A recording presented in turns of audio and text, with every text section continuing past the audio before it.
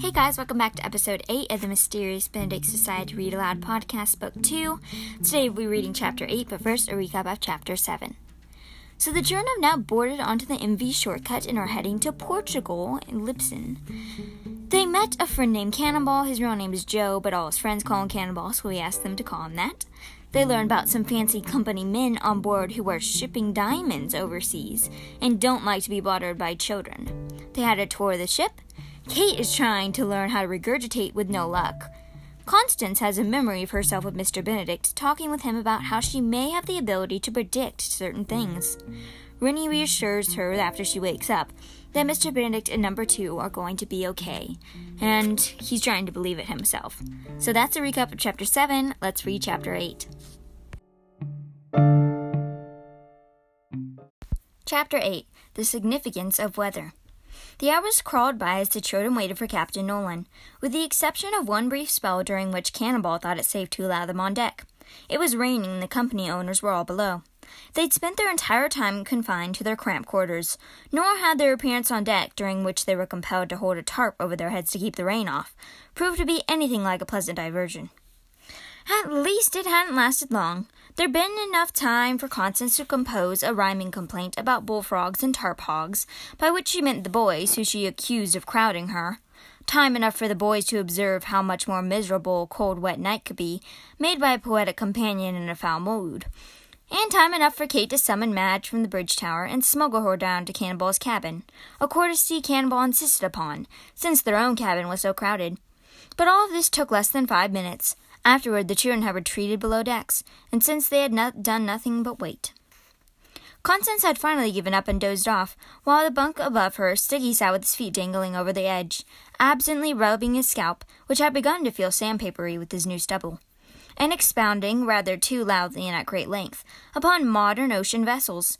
Initially, Sticky had limited his speech to what he'd read in the newspapers about the shortcut, but once he'd exhausted that topic, he had expanded to include all things nautical. Rennie lay in the other top bunk, propped on an elbow, thinking less about structural innovations and about his friend's recent tendency to show off. It used to be that Sticky couldn't bear to be looked at or listened to. Now it seemed the opposite was true, and the effect was more than a little tiresome. Even a naturally curious person like Rennie disliked hearing lectures that hadn't been asked for. Rennie yawned and stretched, then glanced down at Kate, wondering how she was bearing up. Kate was as good-natured as she could be, but she'd also been cooped up for hours. She was sitting on the floor with her legs elaborately crossed and intertwined, in what for most people would be an excruciating position, making sure her bucket's contents were properly secured. By Rennie's count, she'd done this 5 times already, and he suspected she was tolerating Sticky's speech by ignoring it.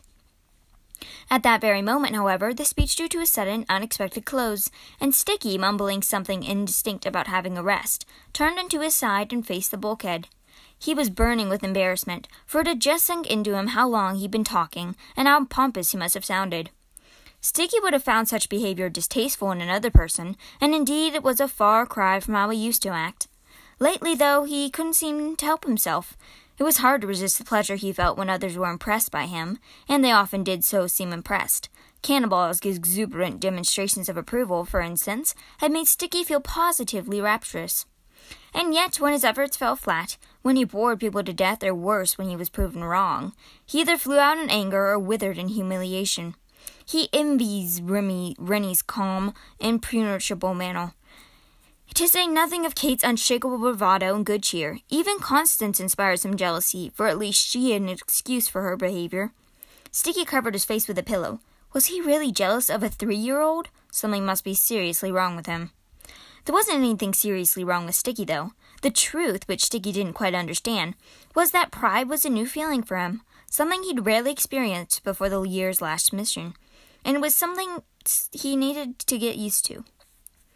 "Look who's awake," said Rennie, who had noticed Constance blinking her eyes and looking around with a disturbed expression. "It's okay, Constance. You dozed." "Someone's coming," Constance hissed. Her tone was so unnerving that Rennie and Sticky had sat bolt right up, and Kate sprang into a defensive crouch. "Easy, Constance," Rennie said, his heart racing. "You must have been dreaming. You're safe here with—" A knock sounded on the door. They all froze. "Hello," a man's voice called. It was Captain Nolan. Kate looked wonderingly at Constance. "How did you—" "Never mind, we'll talk about it later." She opened the door. Captain Nolan stood in the passage holding a small chest. His face was drawn with fatigue, but he gave the children a friendly smile as he came in. "Well, my friends, I regret the circumstances. I had hoped to entertain you in my own cabin, but regardless, I am pleased to join you at last. How are you enjoying the shortcut? She's a mighty fast ship, isn't she?" As the children responded with polite enthusiasm, the captain knelt to open the chest. It was tidily packed with a miniature folding table, a serving tray, a coffee pot, and coffee cups, a bottle of cream, and 2 tins of sweets. Captain Nolan set up the table and laid out the treats, and Rennie and Sticky climbed down from their top bunks, taking care not to upset the little table, for there was scarcely room on the floors now to step. Indeed, when all 4 children were seated on the 2 lower bunks, their knees pressed against the table's edge, and their feet were awkwardly intermingled below. Keeping his elbows close to his side, Captain Nolan smiled apologetically and handed each of them a cup. "So long as no one moves much, I believe we'll be fine. Ever have Navy coffee?" "What is it?" asked Kate, eyeing the pitch-black liquid in the pot with suspicion. "It's brewed with a pinch of salt in the ground," Sticky answered. "The salt's supposed to cut the bitterness." "So you're familiar with it," said Captain Nolan with an approving look at Sticky. With careful movements, he filled the cups, including one for himself. "Don't worry, Kate. You can't actually taste the salt. Just good, strong coffee." The children took turns stirring the cream into their cups, and the captain leaned against the cabin door and waited politely. When at last they were ready, he toasted their hearth, as if they were drinking champagne rather than coffee, then closed his eyes and took a long, slow sip, obviously savoring it. Rennie drank from his own cup and almost choked. It was hard to say whether the coffee tasted more like gasoline or cough syrup. Luckily, Captain Nolan still had his eyes closed and didn't see Rennie grimace as he forced down the foul stuff.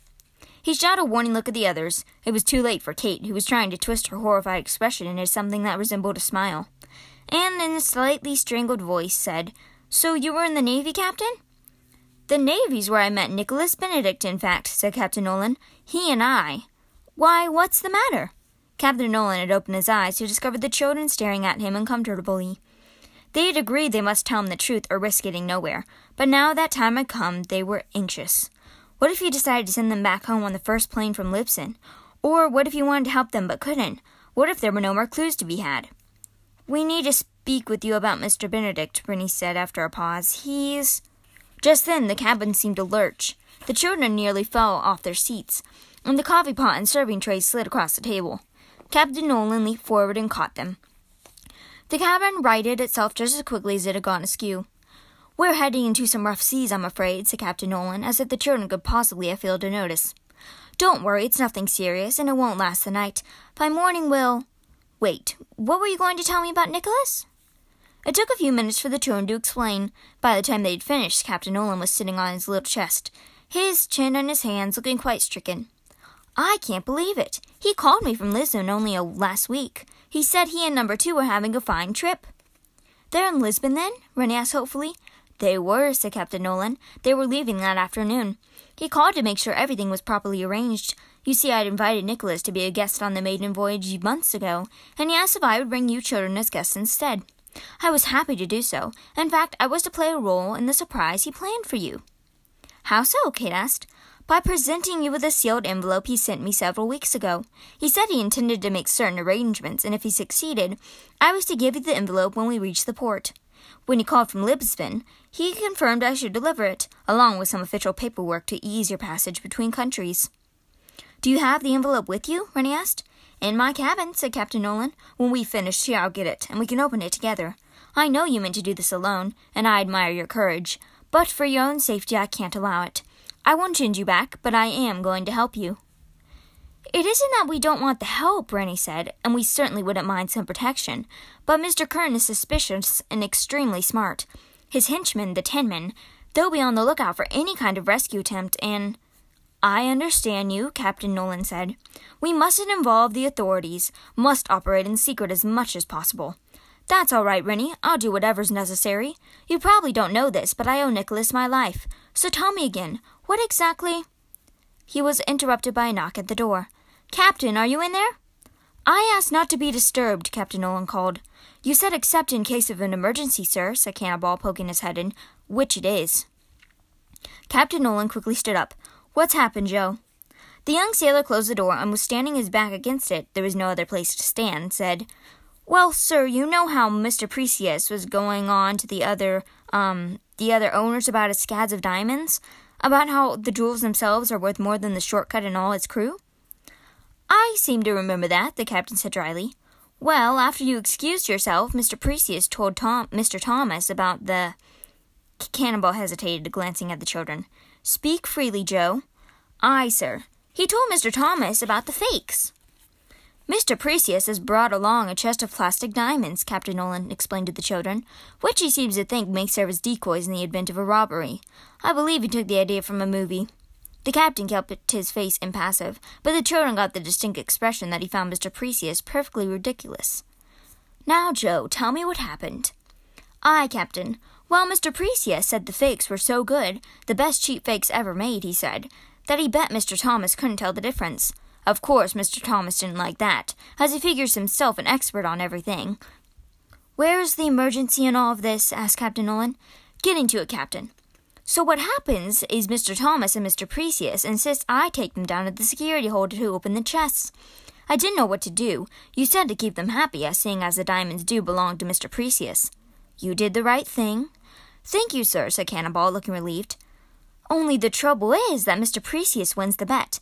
Without a magnifying glass, it's extremely hard to tell the difference between the real diamonds and the plastic ones." "Why is that a problem?" asked Captain Nolan. "Because, well, sir, did you happen to notice a kind of joggle in the ship a few minutes ago? A bit of lurching? Well, Mr. Thomas and Mr. Precious were holding the open chests when that happened.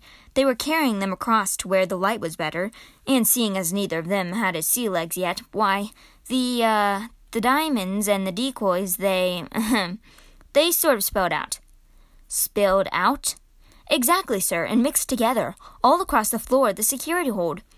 "The idiots!" cried Captain Nolan, putting a hand to his forehead.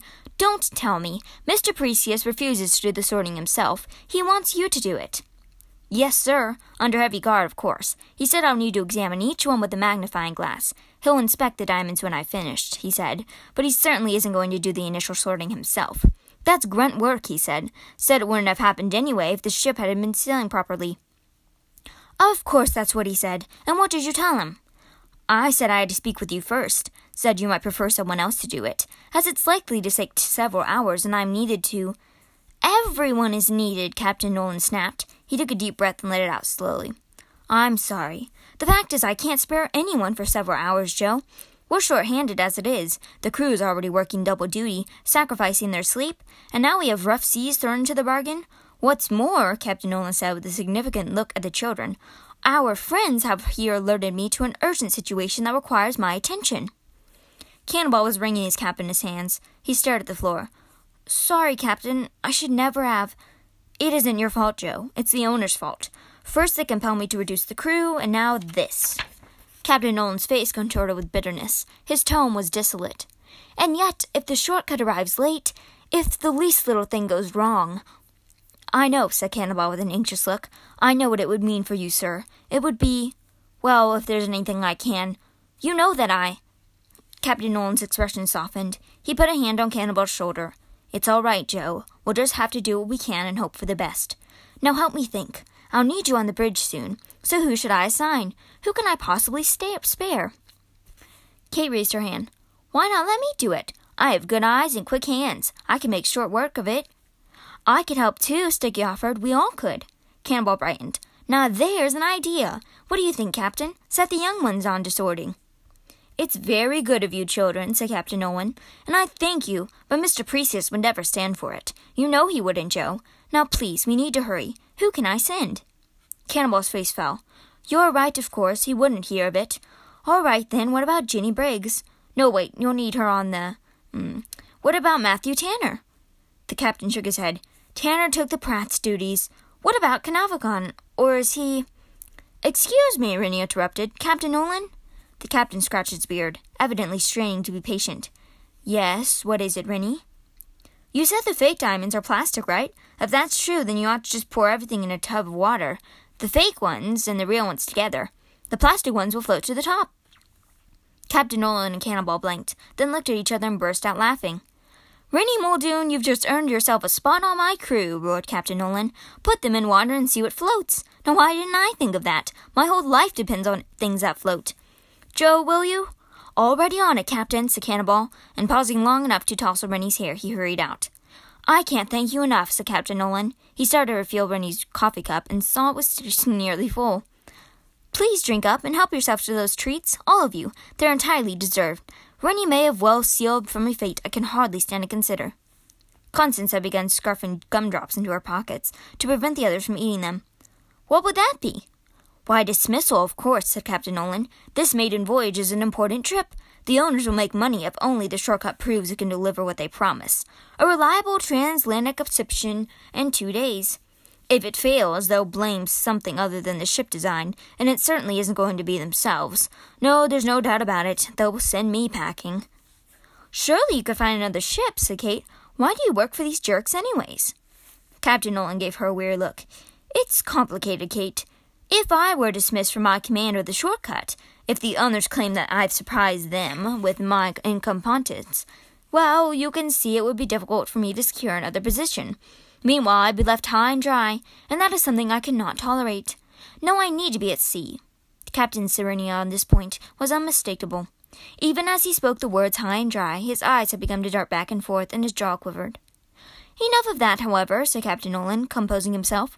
"We have more pressing matters to consider. I should return you to the bridge now, but I'll bring you that envelope when I can. Shall I bring more coffee when I come? I'll gladly brew a fresh pot." The children begged him not to trouble himself on their account, and so, with the promise to return as soon as possible, Captain Nolan took his leave. As the children rifled through their treat tins, they felt somewhat encouraged.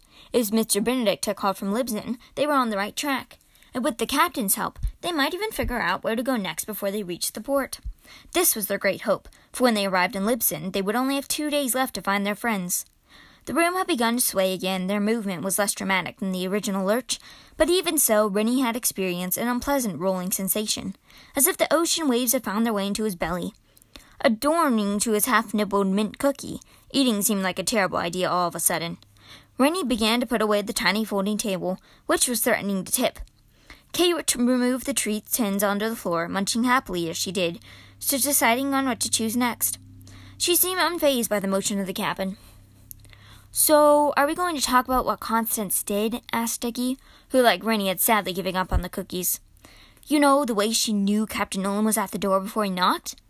Constance rolled her eyes. "Rennie was right. I was dreaming. Forget about it." "Even if you were dreaming," said Dickie, "you predicted someone was coming." "I think it must have been a coincidence," said Kate, getting up to help put the table away. Rennie was having trouble keeping his balance and keeping banging his shins against the chest. "Wouldn't you say so, Rennie?" Rennie dropped heavily to the floor. He was feeling worse by the second. "I'm not sure," he admitted. "Has anything like this ever happened before, Constance?" Constance shrugged. "Maybe, I don't know." "What does that mean?" Stiggy said exasperatedly. Kate made a face at him. "It means it's happened before, but how can I possibly know whether it's a coincidence or not? Unlike some people, I don't happen to think I know everything." Stiggy, stung by this comment, took out his polishing cloth and made no reply. "Why don't you tell us what you know?" Rennie asked gently. "What does Mr. Benedict say about your gifts?" Constance gazed at her shoes, evidently considering how or whether to answer him, and after a few moments, Kate seemed ready to prompt on her. Rennie, sensing Constance's emotional confusion, warned Kate with a subtle shake of his head. He was pretty sure Constance hadn't noticed yet. No sooner had he done it than she looked at him with a grateful expression. It made Rennie very uneasy, as if she had read his thoughts. Could that be what happened? More likely she was just developing a sense of intuition, like Mr. Benedict and Rennie himself, for that matter. But what if... "Mr. Benedict hasn't said much about it," Constance said, "except that I can do patterns and stuff, which might explain everything, or maybe not." "What do you mean by patterns and stuff?" asked Sticky, trying not to sound demanding this time. "It's like... Constance sputtered her lips. "One thing I'm not good at is explaining things." "How did Mr. Benedict explain it to you?" said Rennie. Constance thought about this. "Okay, he said it was like how when most people look at a familiar word, they don't have to spell it out letter by letter. Even with long words like, What's a really long word, Sticky?" "Epidemiological," Sticky suggested. "Okay, it's like when Sticky sees that word on paper, he already knows it, so he doesn't have to figure out it letter by letter, right, Sticky? You just recognize it by the pattern of the letters. I can do the same thing, only with more complicated stuff." Like what? Asked Kate. Constance seemed embarrassed. She began to pick at her fingernails, and in barely an audible voice she said, like weather and, stuff like that. Rennie raised his eyebrows. Weather? Constance mumbled something about not feeling very well. This happened to be the truth, nor was she alone in this, for Sticky and Rennie were both holding their bellies now. But the others would not be put out. And so, finally, she explained, I can predict it, apparently. I hadn't realized I could until Mr. Benedict pointed it out. He started asking every morning if it was going to rain that day, and I would make it that I thought it was a dumb guess. Only my guesses always turned out to be right. How can that be? Sticky asked. Constance shrugged. Mr. Benedict says people's minds are noticing things all the time, even when we don't realize it. Sights, smells, temperature changes, all sorts of stuff. We notice it without consciously thinking about it. He says we may not be paying attention, but our brains are recording and processing it all at the same time.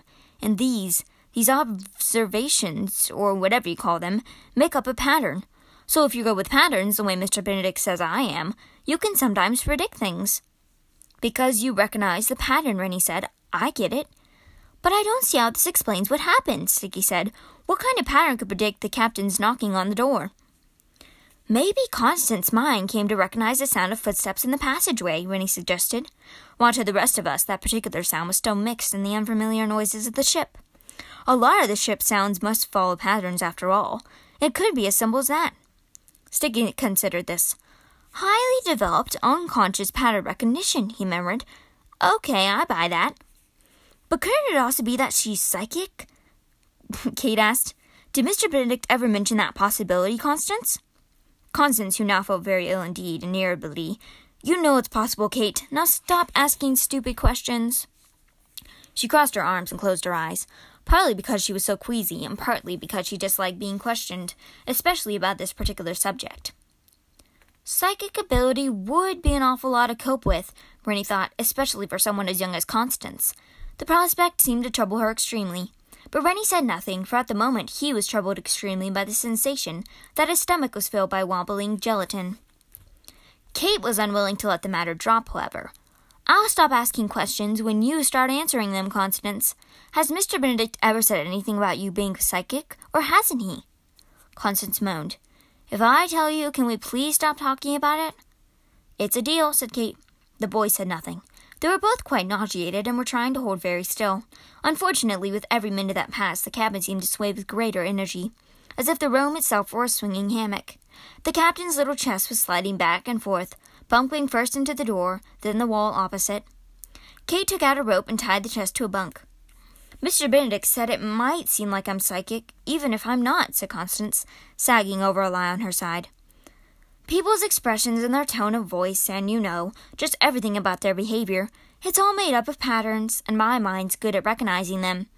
So sometimes I know things you might not expect. Like right now, for instance. I can tell you're about to ask me for an example. Kate's eyes widened. How did you know that? I have no idea, said Constance. Maybe it's something in your eyes. Maybe it's just that what you always do when I try to explain things. The point is that people have patterns, too, so there's your stupid example. Hey, that's pretty fun, said Kate, who hadn't noticed that Constance didn't think it in the fun at least. Of course it doesn't exactly rule out the possibility that you can read minds. Yes, it does, said Constance, turning away. And don't argue with me. I'm done talking. I feel sicker than sick. So did Reddy and Sticky, both of whom were breathing in shallow gasps and longing for the solidity of land. Kate felt fine, however, and as she mulled over what Constance had told her, she snatched another treat from the tins and began to pace the cabin. This required no small feat of balance, as there was scant room for pacing and the floor was disinclined to hold on the level. She was chattering about something the whole while, but the boys had lost their ability to concentrate. Rennie was not trying to watch her. He would have closed his eyes, but doing so made him feel even sicker. Kate, will you please stop moving around? It's only making things worse. Kate stopped in her tracks. Making what worse? Oh, you don't look so well, Rennie. In fact, neither do you, Sticky. Are all of you sick? You should be a doctor, Sticky groaned. Before long, all three of the invalids were groaning so much that the cabin sounded like a frog pond. And Kate, seeing that her friend's conditions were only worsening, set out to learn the quickest routes to all the ship's bathrooms. It was also a good excuse to flee the whimpering moans. As it happened, the routes Kate learned proved useful to her friends, but they were all too sick to thank her. you.